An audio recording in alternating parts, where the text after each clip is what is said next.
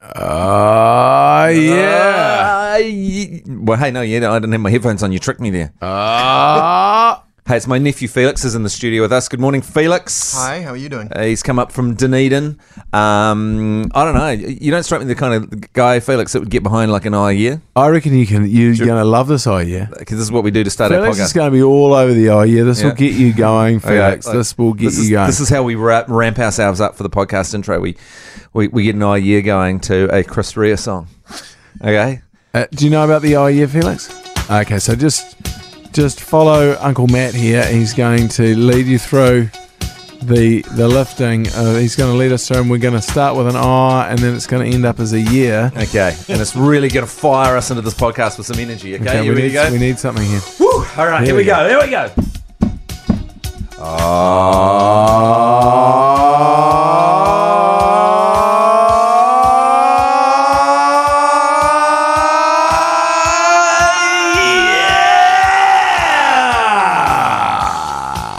It's the 8th of the 7th, 2021, and this How is much the better does that make you feel? Does that make you feel good, Felix? Yeah. You feel energized by that? A lot of energy, yeah. Yeah, A lot of it's energy. good, isn't That's it? good.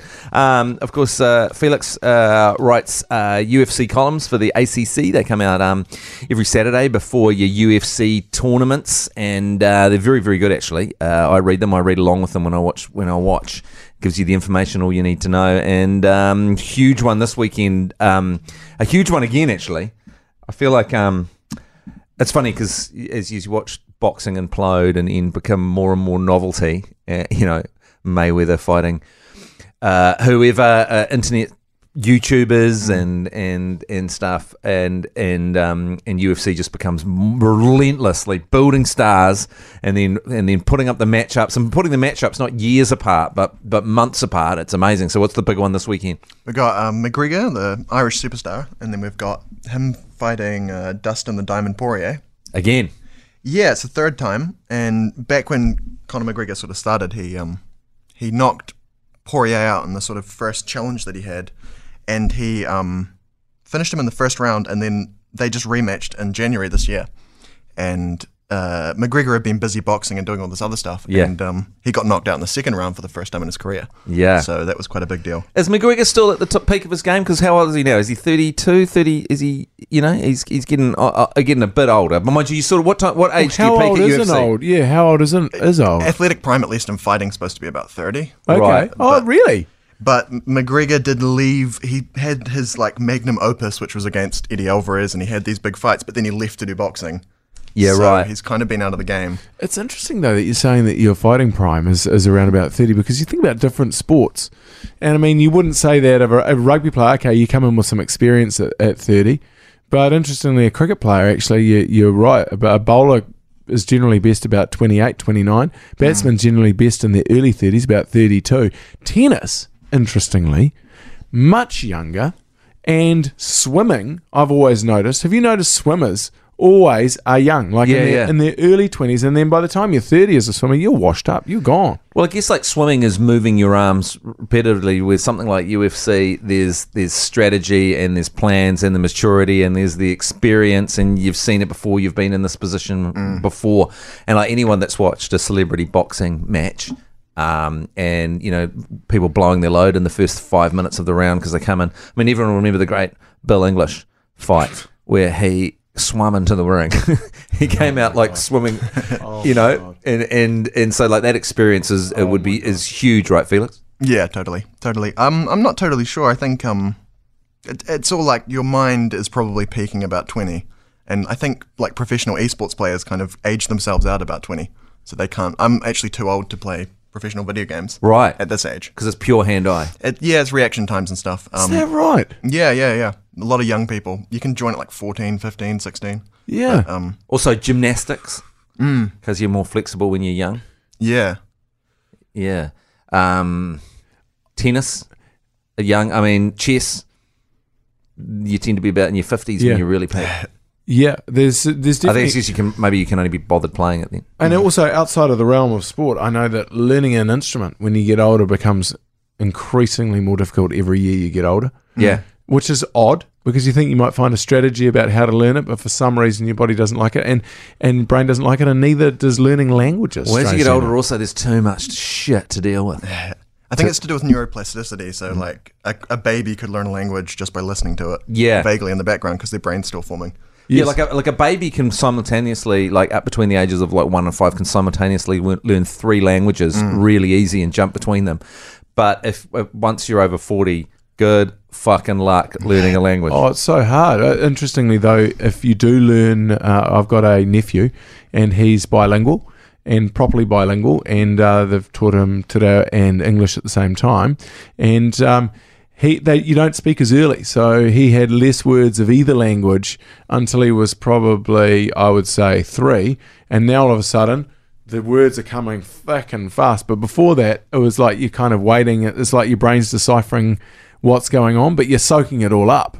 And then they reckon learning languages at a young age, if you're learning 2 or 3 languages, is incredibly good for your brain development later on in life. Yeah. You've opened up a whole lot of new pathways. How does that work? When if you know multiple languages, do you think, because I feel like I think in words, sometimes pictures, but like if you know 3 languages, I'd be interested. I mean, there must be lots of people out there, but what language do you think in? Oh, I think it can vary. I was talking to someone the other day. In fact, there's a study which is out, and some people, when you think of something in your head, you see something. Yeah. Which Penalty. don't. Oh, penalty for who? For England. England. Penalty. Pause that thought, Jerry. Pause that. Is this punishing for someone listening to a podcast, which is definitely going to be after this game? Totally. And we're talking about a live game. Don't pause that thought, Jerry. Continue with your thought. Don't pause. Jerry. Oh, yeah. Yep. And so, people thinking. Oh, it's a penalty. Yeah. Sorry. People thinking in pictures. He's dived there. And words as well. Your internal monologue that you have, the person that's inside you talking to you all the time. Some people don't have that at all. Some people, that person that's talking to you, it might be the voice of reason. It might be your conscience. It might be a song. Like you might have words of a song playing in your head. It's not playing in your head because you can't hear it. So it's not actually a song, and they're not actually words. They're thoughts of words. But there are some people who don't have any songs playing in their heads and they don't have a voice. Right. They never hear a voice. Yeah, right. Isn't that weird? Yeah. There's some people that think in pictures. Yeah, because I feel like when I can think of a song, I hear all of it. Drums, bass, guitar, piano. I can hear the whole thing happening in my head at any given time. But you can't hear it, can you? No, but you're not hearing it. No, you're not hearing You're not hearing It's anything. Nothing to do with... It's no volume. You can't turn the volume up and go, can you make that a little bit louder? Nothing to do with hearing. So you're just experiencing it in the strangest way. One thing, like talking about languages in UFC, and I was thinking about this because UFC it's a fully, obviously, legit sport, and it's full on, and it's more legit than a lot of sports. And yet Dana White, he organises the things and he manufactures it almost in a sort of WWE. Oh! He missed! Oh! That's in! Oh, yeah. All right. So that's coming home situation. So what happened? He missed it and then kicked it in. Is that what happened? Yeah. What happened? Was it off? What happens there? It's coming home. It's coming home. Yeah. Anyway, this is punishing. Can we cut these bits out, Mash? Yeah. It's like commentating on a game of football that'll be potentially a day old by the time we happen. How good, though? How good? Can we get a fucking replay on it? Why are they so slow in getting replays? It was a good save originally, and then he just... Paul Spiegelbauer couldn't hold on to it. Schmeichel, born in a Nazi lab. Did well. Okay, here we go. He saved it. So Harry Kane saves it. Oh, and then it just. That is rough. That is rough. But Just great. about got it on the second grab too. Wasn't far off. Yeah. Spiegelbauer. Schmeichel knew where he was going to kick it, and Harry Kane, and then a bunch of really out of shape English people have got their shirts off, and even though it's overclass, they'll be getting sunburns and moving forward. And Well, it'd be good for obviously. There's a couple. How many minutes to go in extra time? None. Is Yeah. that it? No, there's some more time to Keep go. going, yeah. So then, but then this is perfect because this is what we wanted to happen. We wanted England to get into the final, and then to lose in a penalty and shootout. then to really, really, really believe. But anyway, so what I was saying is like, say Dana White, he picks the fights, right, in a sort of almost like Ed McMahon kind of way, isn't it, right? McMahon kind of way, and so I was wondering, like, when you get these foreign guys and then they get on the mic at the end of the fight and they've got the translator and it sucks the life out of the situation. For a start, Joe Rogan can't ask a question. He just makes a statement with no question mark in the end. And then that's got to go through a translator who then fucks it up, and then the guy answers a total different thing. And as a result, whereas opposed to someone that comes out, and some of the people that speak a different language come out. So is that a big part of getting another fight? If you come out and you actually nail the post-speech and you call someone out and you bring up your hype after you've won in that regard?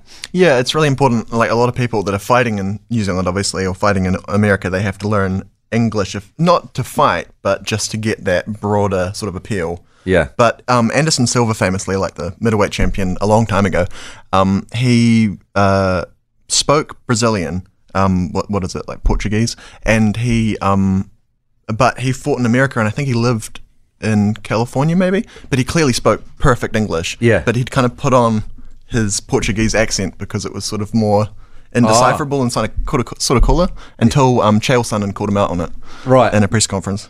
Right. He knows better English than he does.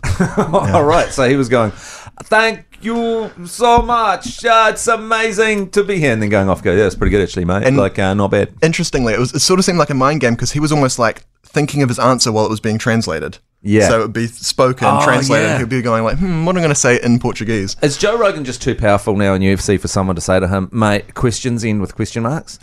You can't just talk for 1 minute like a really short, muscly nugget, like a thumb. It's basically like a thumb comes into the ring and then just says something for a minute to someone that doesn't speak the language, and then they just sort of thank Jesus, and then seems like he escaped from like Spy Kids with that big thumb people that walk around. Yeah, he is the Spy People thumb person. Someone's got to make that meme. So Conor McGregor, is he going to win this? It's tough to say. Poirier's probably the best lightweight in the world. He didn't get an opportunity to fight for the belt because Dana likes business. Yeah. But there's so much distance between those first two fights, and McGregor's coming out looking for boxing, but he got his legs taken out with kicks in the second fight. So do you think that maybe McGregor's focus on boxing is like a disadvantage for him now, like spending that much time, because that's one of three main disciplines, right? Yeah. And he's kind of playing these mind games as well, where he sent a tweet out that was like, first one to the ground is a dusty B. As a dusty B. B word. Yeah. Oh, right. Because Dustin Poirier then Poirier replied like, that's really insecure. I'm a well-rounded martial artist and this isn't boxing. Yeah. Like, and he said the first one to be taken down is a dusty B. Right. I see what you're saying. Right. And how do you have a dusty? So dusty. Are you talking balls? B-I. Oh, bitch. Yeah, you can say that. But dusty bitch. He's a dusty bitch. But also, hasn't Conor McGregor sort of revealed like a direct a DM from Poirier's wife? Yeah, he's trying to do these mind games because in the first fight he called him a pea-head and a hillbilly and all these different things, and it really got in Poirier's head, and they were shoving each other and stuff, and then obviously Poirier got knocked out in the first round. Second fight, they were really buddy-buddy. Yeah, and right. McGregor decided to donate to some of his fight purse to Poirier's charity, Good Fight Foundation, I think. Yeah. And since then, after he got knocked out, McGregor rescinded that offer, and in the most McGregor fashion, he ended up sending that same money to a different charity in the same area that does the same thing, just as a middle finger. That's quite good. It's like $500,000 as well, so it's quite a statement, right? I think even like that situation where he knocked out that guy in an Irish pub for not liking his whiskey or something.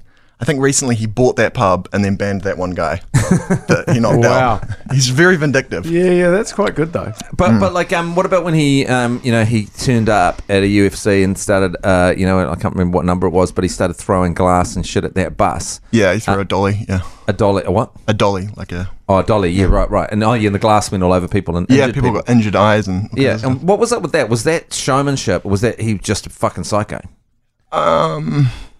It's that kind of like, when you're like with your mates and you get this idea in your head, he's got this whole posse of guys and they're like, because his opponent Khabib was on the on the bus. Yeah, right. Yeah, So yeah. he was trying to attack the bus, but there was a bunch of other fighters on that bus too. Right. And a lot of them got injured.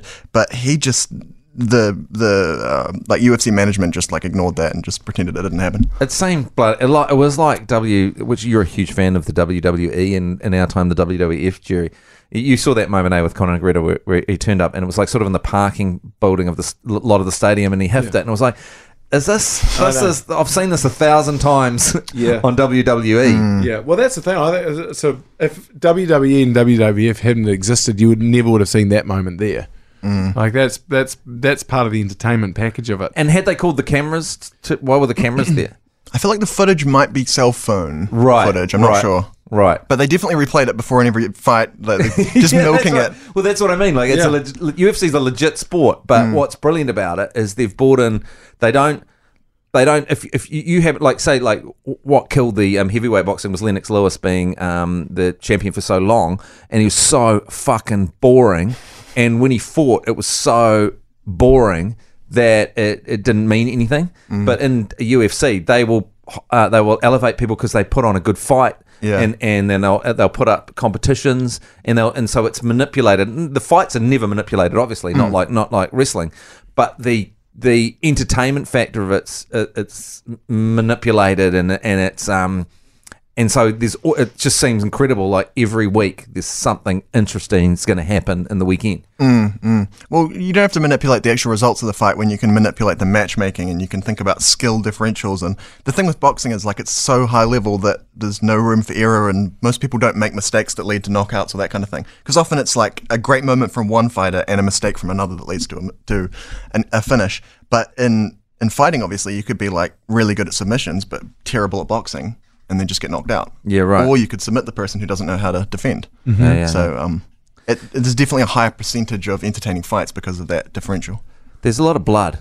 And There's a huge amount of blood. Yeah. I find it, I got to be honest with you, I find it tricky. I find the amount of blood and the amount of people getting smashed their faces in with nearly bare knuckles. I mean, obviously you got gloves on, but they look like they would actually, the gloves would hurt you more. They're there to protect the hands, not the jaw. Yeah. And the amount of blood doesn't look like it'd be much fun to play. You know what I mean? It's one of those sports. It's not like bowls where you think, oh, that looks like quite a little fun, and I reckon I could roll one of those things in if I had a little bit of luck or whatever. This, I think I would get killed. You would get literally killed if you were. But that was interesting because one afternoon when and I was texting you when it was the fight was on, and Charlie, my son, came and watched the fighting with me, and he was like, I like this, and then he ended up going to a gym like the next week out in West Auckland and getting some training, and now he's signing up. He wants to sign up to a mixed martial arts. He's already gym. a better mixed martial artist than I am. He's already could wallop me.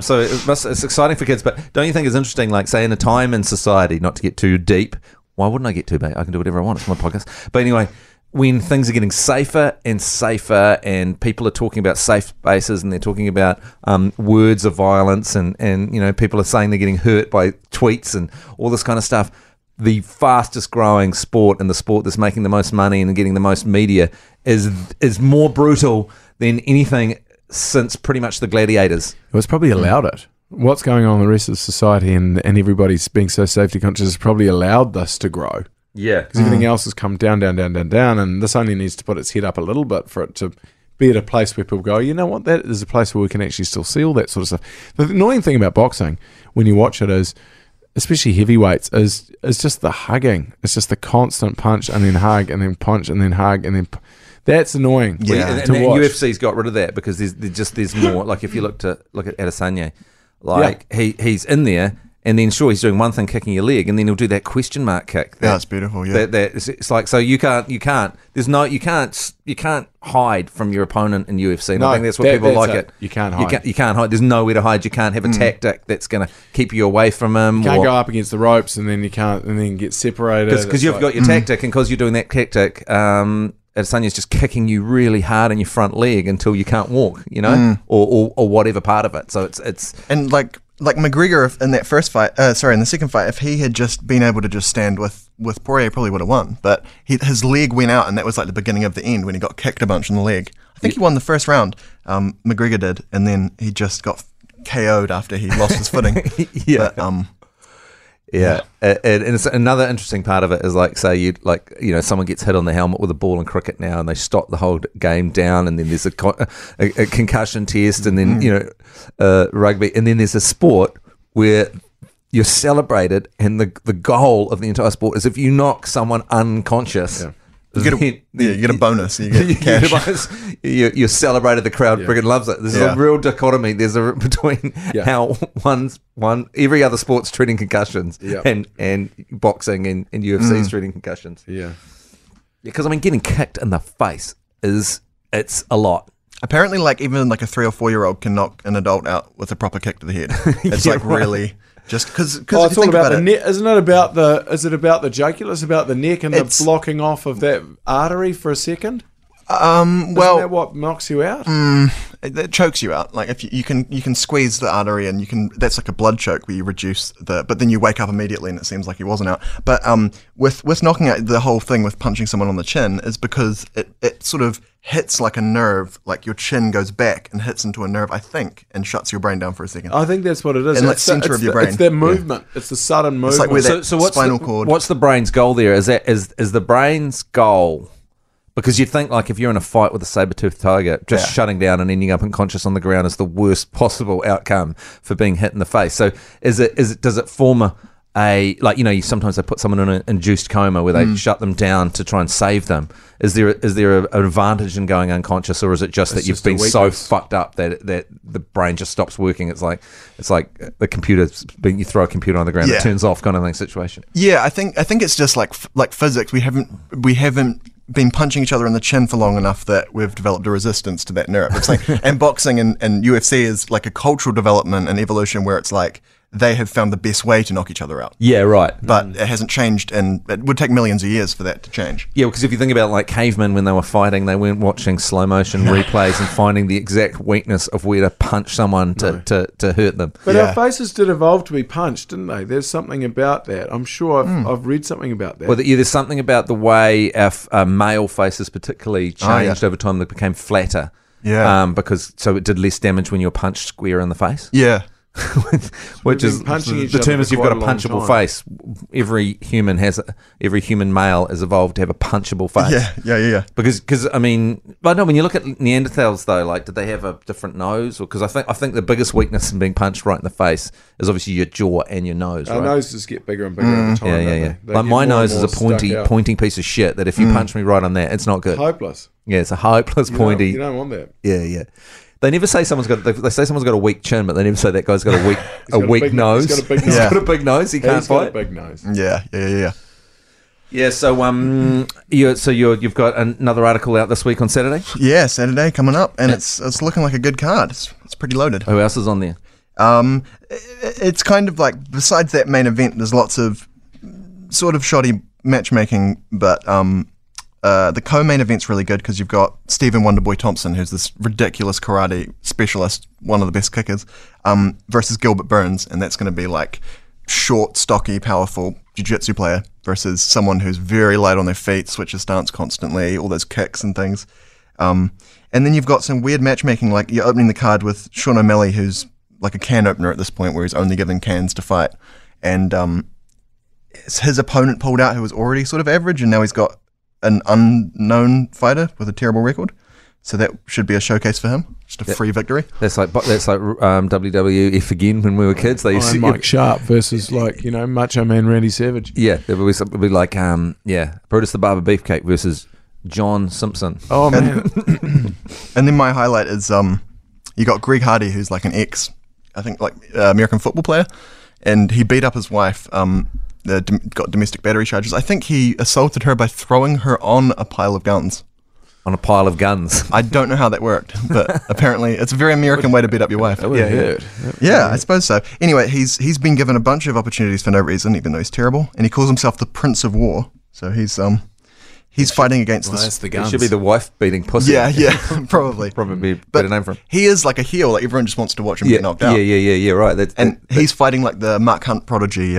A Bam Bam Tuivasa, Tai Tuivasa. Oh, right. The guy that does the shoeies. Yeah, after right. he knocks people out. Oh, how good. I love the shoeies. Yeah, shoeies are good. Kiwi, yeah. So if you're watching this weekend, then the ACC releases Felix's columns. You find them there, and they're a great accompaniment because I think when you're getting into UFC, you don't know anything, so you don't know why you give a shit about that fight. And then if you just read a couple of paragraphs of why you should give a shit, you're like, suddenly you give a shit, you choose a side. It's interesting how the human brain works, and you suddenly decide, I want that guy to win. And then UFC is like nothing else, and compared to the tension of wanting someone to win. Yeah. You know, when someone's in a fucking hold and there's 90 seconds to go in the fight. Yeah. Yeah, there's nothing. It's pretty intense. It's pretty intense, yeah.